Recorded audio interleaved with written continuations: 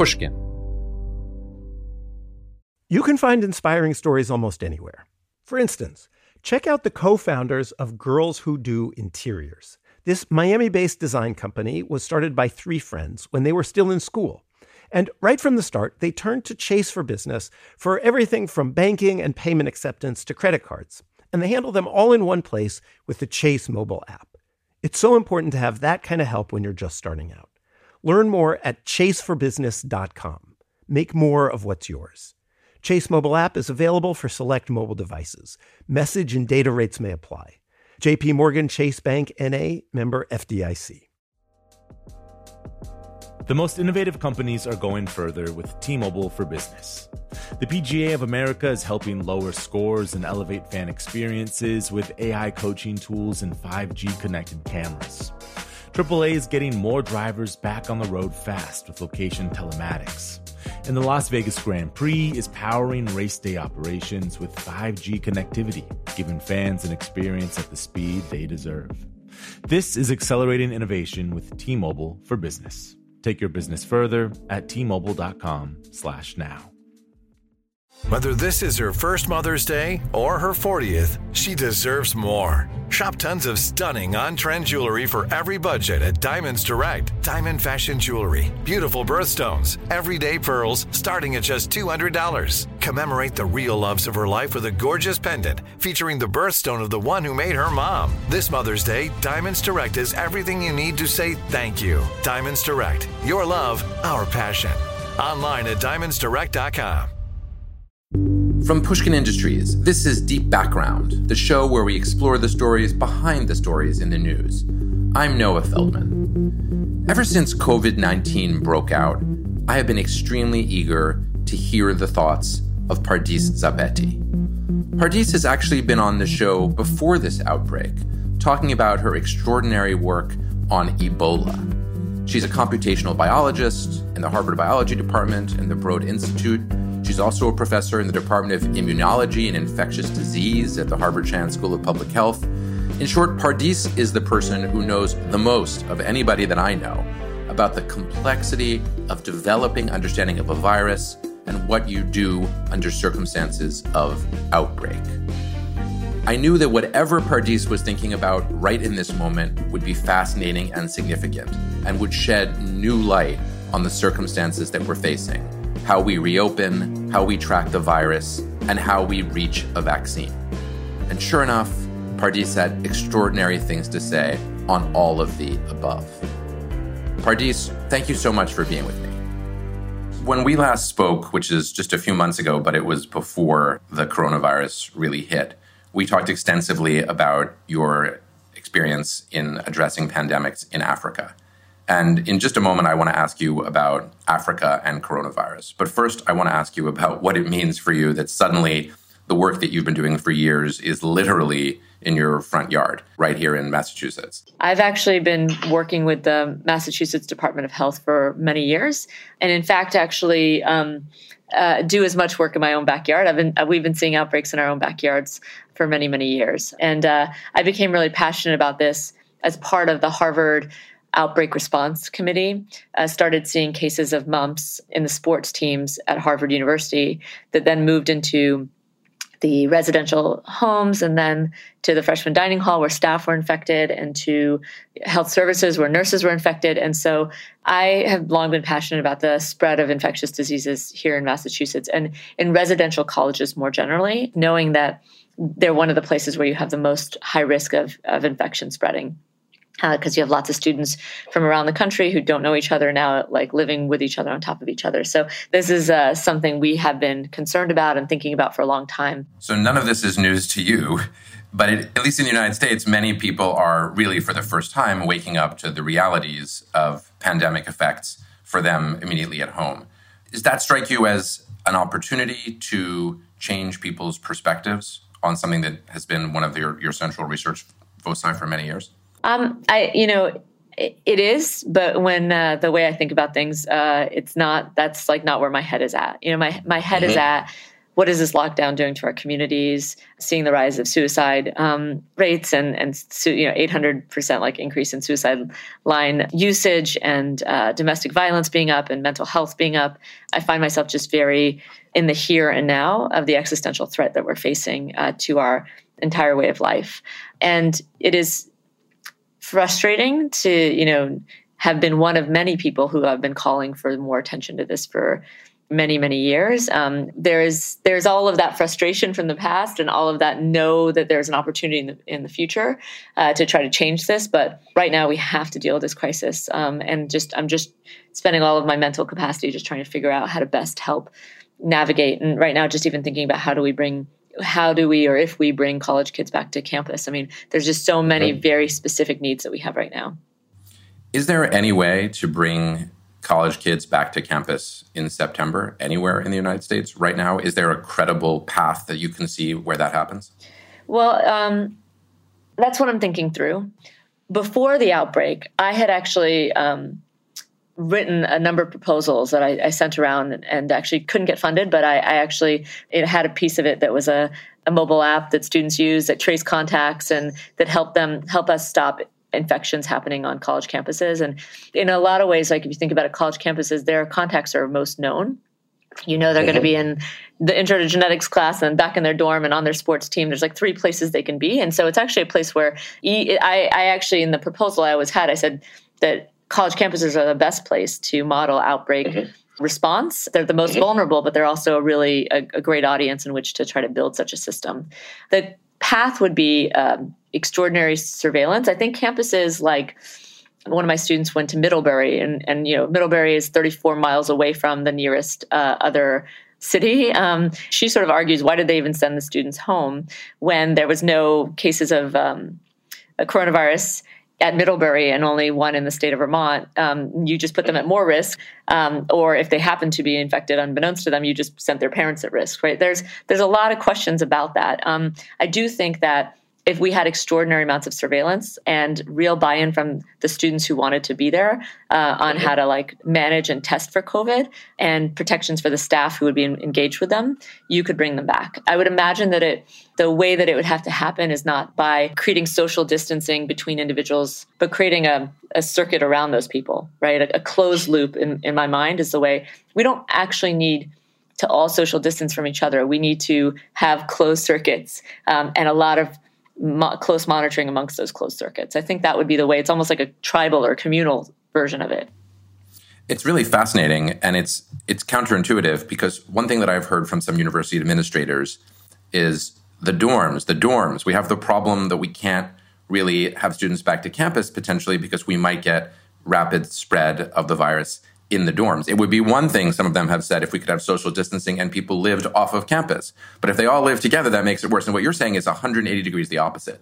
You're saying that it's precisely the fact that you could have a relatively self-contained college community or university community, and that might even be easier to do in relatively rural liberal arts colleges than it is to do in a major urban university.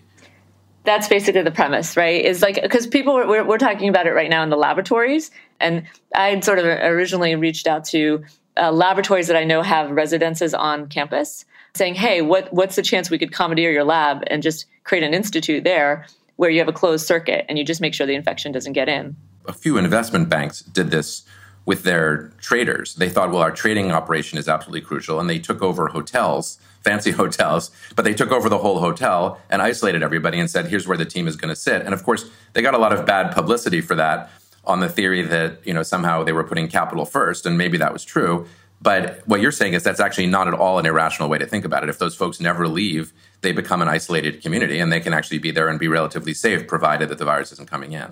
Yeah. And for me, from the standpoint of, for a research scientist, I thought about this and there is bad press that you get from it of oh, wait, the researchers have all holed themselves up and protected themselves from others. It's more that I know that my lab, for example, works on diagnostics or sequencing. And I think that's important for the response. But if I'm to do that work, the only way I could actually do it in isolation, putting myself in some sort of a protective shield, is to actually have a blogger who every day says, this is what's going on. Let's open this up to the entire world and say, let's move as fast as we can. Let's bring everybody on board of how fast we're trying to work. Can I ask you to put on your virus tracker hat and think about the virus as a strategic opponent, as you often do? And I want to ask you about the way that this particular coronavirus is spreading, first domestically in the United States and then more broadly globally. Why are we seeing such outsized outbreaks in certain locations, New York and maybe increasingly Boston, New Orleans, and less severe attacks in places where it looked initially like things might be just as bad? San Francisco is a good example. Why don't we see a much broader degree of outbreak? And is that just a response to these social distancing measures? And if so, why didn't it work as fast or as effectively in places like Boston and New York? I think that there's so many different parameters you have to think about it. I mean, in some of the places we're not seeing cases, it might actually be that we're just not testing for them. And there is enough asymptomatics that we don't really have a good perspective of what's going on. That said, places like Boston and New York have a lot of cases because they are really dense populations. And I know San Francisco is one, but I'll give a counterpoint to that in a second. Like, big cities are places where you're going to see a lot of cases happen because, people don't want to be siloed in a tin can kind of a room. Also, I mean, I think when I think about Boston, I think the first cases were actually isolated very, very well. The tipping point was this Biogen conference. And I mean, I think that was just one of those things. Conferences are places you bring a lot of people in from all around the world, have them all like hang out together in all crazy ways, and then send them out into the world. And so a lot of the outbreaks that were very bad just had a bad entry event. So the Biogen conference set off something in big motion. If I hear you correctly, what you're saying is that there can be a lot of contingent luck, good or bad, in these circumstances. One event where there may have been a super spreader or where people were all clumped together and then went to the four corners of the earth can really have a tremendous impact. Yeah, like, when we talk about can we come bring back residential colleges, I'm less worried about residential colleges because you have this like longer time frame to think about people going in and out, as I am about conferences. This is an existential threat to conferences, right? Because conferences do the perfect thing. They bring a lot of people from around the world together. They breed something for a while, shake it up, and then send it out everywhere. And so people will really have to think about those in a different way. And there's a chance that conferences won't come back for some time. I would be very sad if we lost residential colleges, not to mention out of a job, but if we lost academic conferences for some period of time, I, for one, will not be profoundly crushed. Let me ask you about basically the developing world. One way of thinking about this is that we're not hearing about massive outbreaks of this particular coronavirus in the developing world because there's not testing, but it's in fact happening on a major scale right now, and we don't know about it. The other possibility is that for some set of reasons, that hasn't happened yet. Not that it may not happen, but that it hasn't happened. Do you have an instinct between those two answers? And if so, which one? I don't have an answer, and I could probably say it's all of the above. The fact that there's not testing, ubiquitous testing, is a lot of why you don't see things, and we know that. Like my group wrote a paper in 2012. It was a perspective in Science magazine that said emerging disease or diagnosis ? And it posed the question: are these diseases we think are emerging actually emerging, or are we just do we have emergent technologies to detect them? And have these things been circulating for a long time? Because most viruses can be asymptomatic or mildly symptomatic and just fly under the radar. And so COVID and other viruses could be breeding and coming in even to patients at the hospital and not being detected because they didn't make enough of a statement for us to be aware of them. So it's hard to say. My collaborator, Christian Happy, and his team in Nigeria sequenced the first case of COVID in Africa and is part of a large group of people working with the Nigerian CDC and others, surveying what's going on in Nigeria in their cases all throughout the country. So it's definitely emergent. The one thing on the other side I just want to make a point of is to kind of come back to your first question of like, is it surprising to you that the United States now is seeing this and experiencing this working in Africa? And I was like, no, I've been more worried about the United States than anywhere for a long time, because actually those other countries have been thinking about infectious diseases for a long time, and they have an entire network to manage this to some degree. So I'm not saying that there's not a lot that needs to happen in those healthcare systems, but there's a lot that they do have that we should appreciate, like the idea of healthcare workers that go out into people's homes. They know that it's a bad idea to bring COVID or Ebola patients to the hospital in order to be detected for a virus the way we do. Like, the hospitals are probably the breeding ground for most of the infections. Somebody came in just to check in on one thing and they left with COVID. The massive health system that we have here is a problem for infectious diseases. We'll be back in just a moment. Chase for Business and iHeart bring you a new podcast series called The Unshakables. This one-of-a-kind series will shine the spotlight on small business owners like you who faced a do-or-die moment that ultimately made their business what it is today. Join hosts Ben Walter, CEO of Chase for Business, and Tanya Nebo, a lawyer and business consultant, on these storytelling journeys of trials, tribulations, and triumphs that hinged on a single event, a split-second decision, or even a stroke of luck. Whether the story is about a warehouse going up in flames or a former partner stealing a whole roster of clients, each episode will showcase the grit, determination, and resourcefulness a small business owner needed to turn a pivotal situation into a springboard for success. Listen to The Unshakables now and learn more at chase.com/business/podcast. Chase, make more of what's yours. Chase mobile app is available for select mobile devices. Message and data rates may apply. JP Morgan Chase, N.A. member FDIC, 2024, JP Morgan Chase & Co. The most innovative companies are going further with T-Mobile for Business. The PGA of America is helping lower scores and elevate fan experiences with AI coaching tools and 5G connected cameras.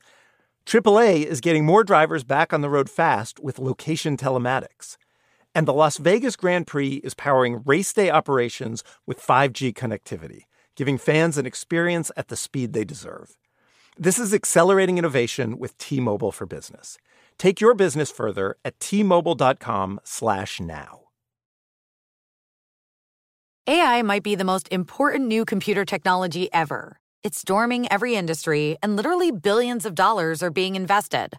So buckle up. The problem is that AI needs a lot of speed and processing power. So how do you compete without costs spiraling out of control? It's time to upgrade to the next generation of the cloud, Oracle Cloud Infrastructure, or OCI. OCI is a single platform for your infrastructure, database, application development, and AI needs.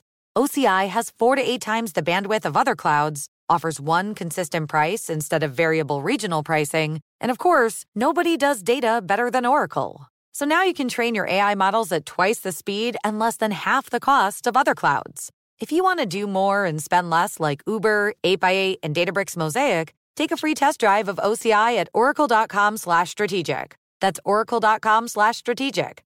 Oracle.com/strategic.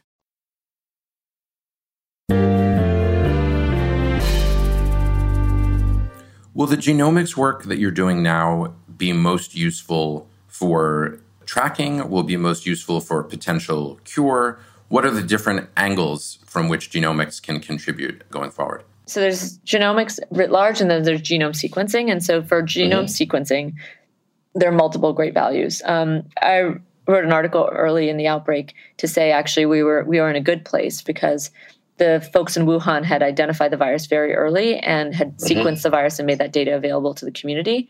And the genome sequencing told us that the virus hadn't been around very long because it can give you a sense of date how long a virus has been in the population. And the evidence from the genome sequencing told us it had just recently emerged into the human population.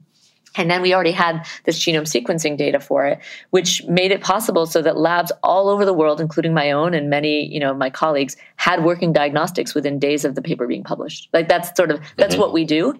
And as the virus changes, it can improve. Like we're already seeing that a lot of the diagnostics out there, the virus is already mutated against them. So that the diagnostics actually tag the genome sequence and the diagnostics have to be kept updated. So that's an important piece of that. Is that we didn't use that information the right way because then we waited for a long time and there are a lot of regulatory barriers to having hospitals around the country have those diagnostics available. But also it is really important for understanding transmission events, understanding how many cases there are, where they're coming from, where are the introductions. It gives you a lot of information, particularly as we try to wind down. It'll give us a sense of how many cases are likely circulating in this population. It can really inform epidemiology and how we think about our response. As you watch the speed with which this particular virus is evolving, does that give you an intuition? Obviously, one can't make a firm prediction, but does it give you an intuition about the question of vaccine? So one of the great things that we have going for us here, many people believe that SARS or SARS-like virus is going to be a next big pandemic. And for that reason, a lot of the vaccines that have had an early start and we really got off to the races were people who had been working for some time on SARS. And this virus is not that different from SARS. And so we're already in a really good position, having spent time developing, vaccines, diagnostics, other things for SARS. And as far as, will we have a long-term vaccine that will capture all of COVID forever? Probably not. But will we have something that will make a big difference in people's lives right now and kind of stop the major event? I think so. The fact that there weren't really good animal models for COVID early on was a bonus because companies like Moderna, who are building vaccines, got to skip animal trials, which really can slow the vaccine development process. So they went straight to human clinical trials, which is unheard of. Hopefully, the human clinical trials go well and they're safe, because that is a risk, jumping straight to human trials. But whatever that outcome, it did move things forward much, much more quickly. And so we may see a vaccine that can help to really stem the tide soon. And when it will be manufactured and when it will get to all the corners of the earth, that's a whole different question. And that's why people are talking about the fact that we may be social distancing to 2022, because that might be how long it takes to really get, where we need to be. And there's obviously a lot of debate on that too, but it's something as a possibility. Pardis, in the best case scenario where we do get to a functional vaccine relatively quickly, what are the barriers to getting it out to the world that push us into this possible 2022 scenario? Are such vaccines just very difficult to manufacture at scale? Is that the challenge? Yeah, I think that in general, it does take a while to manufacture vaccines. There's a lot of work that's been done toward improving vaccine manufacture, but take, for example, the flu vaccine. It takes 6 months to a year to really create enough of that vaccine to make available to everybody. Couldn't that be scaled up, though, very substantially? I mean, the reason I say this is I had Larry Summers on the show the other day, and he was saying it's costing the United States economy $80 billion a week every week that we're shut down. And he said, so anything that you spend that is not more than $80 billion a week is money saving.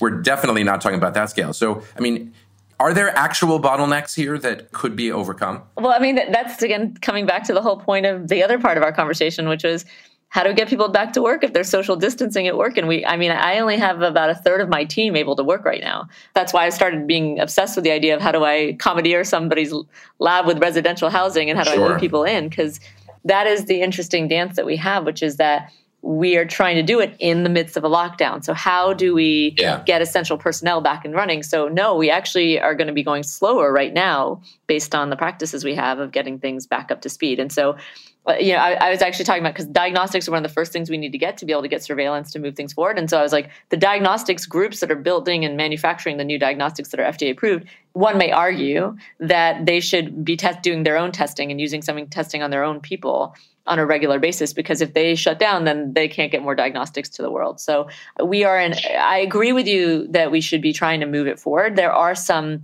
just infrastructurally, we can't go much, much faster unless we build new plants altogether. And so I think we could all be thinking about that, right? How to create plants that themselves have an ecosystem where they can keep running. Let me ask you about the future, the post-COVID future. We may never be fully post-COVID, but you've done a huge amount of work on early detection. That's been one of your central goals. What kinds of plans and programs do you have in the works? Because my guess is those will now be extremely popular and likely to be very well funded. So my lab has been really passionate about early detection for a very, very long time. Began with our work on Lassa fever, but then really came to bear during the Ebola epidemic, seeing that this outbreak likely happened in some remote village in Guinea, with one boy, and if it had been detected there, the outbreak might have been averted, but instead it was 4 months later with cases across the country where we became aware of Ebola. And the same thing here in the United States. I mean, many, many cases in time passed before we were aware of COVID. And with COVID, we saw things faster, but COVID moves so much faster that it really does show you need very rapid detection. And so we have been envisioning with our partners in Africa something called Sentinel, which is essentially this idea that each of us stand guards over the other. And if we create a system by which every person is cared for within the system, that will allow us to stand guard on each other and identify what we have, share that information with everybody. And so we help and partner with a lot of different groups developing very creative diagnostic tools.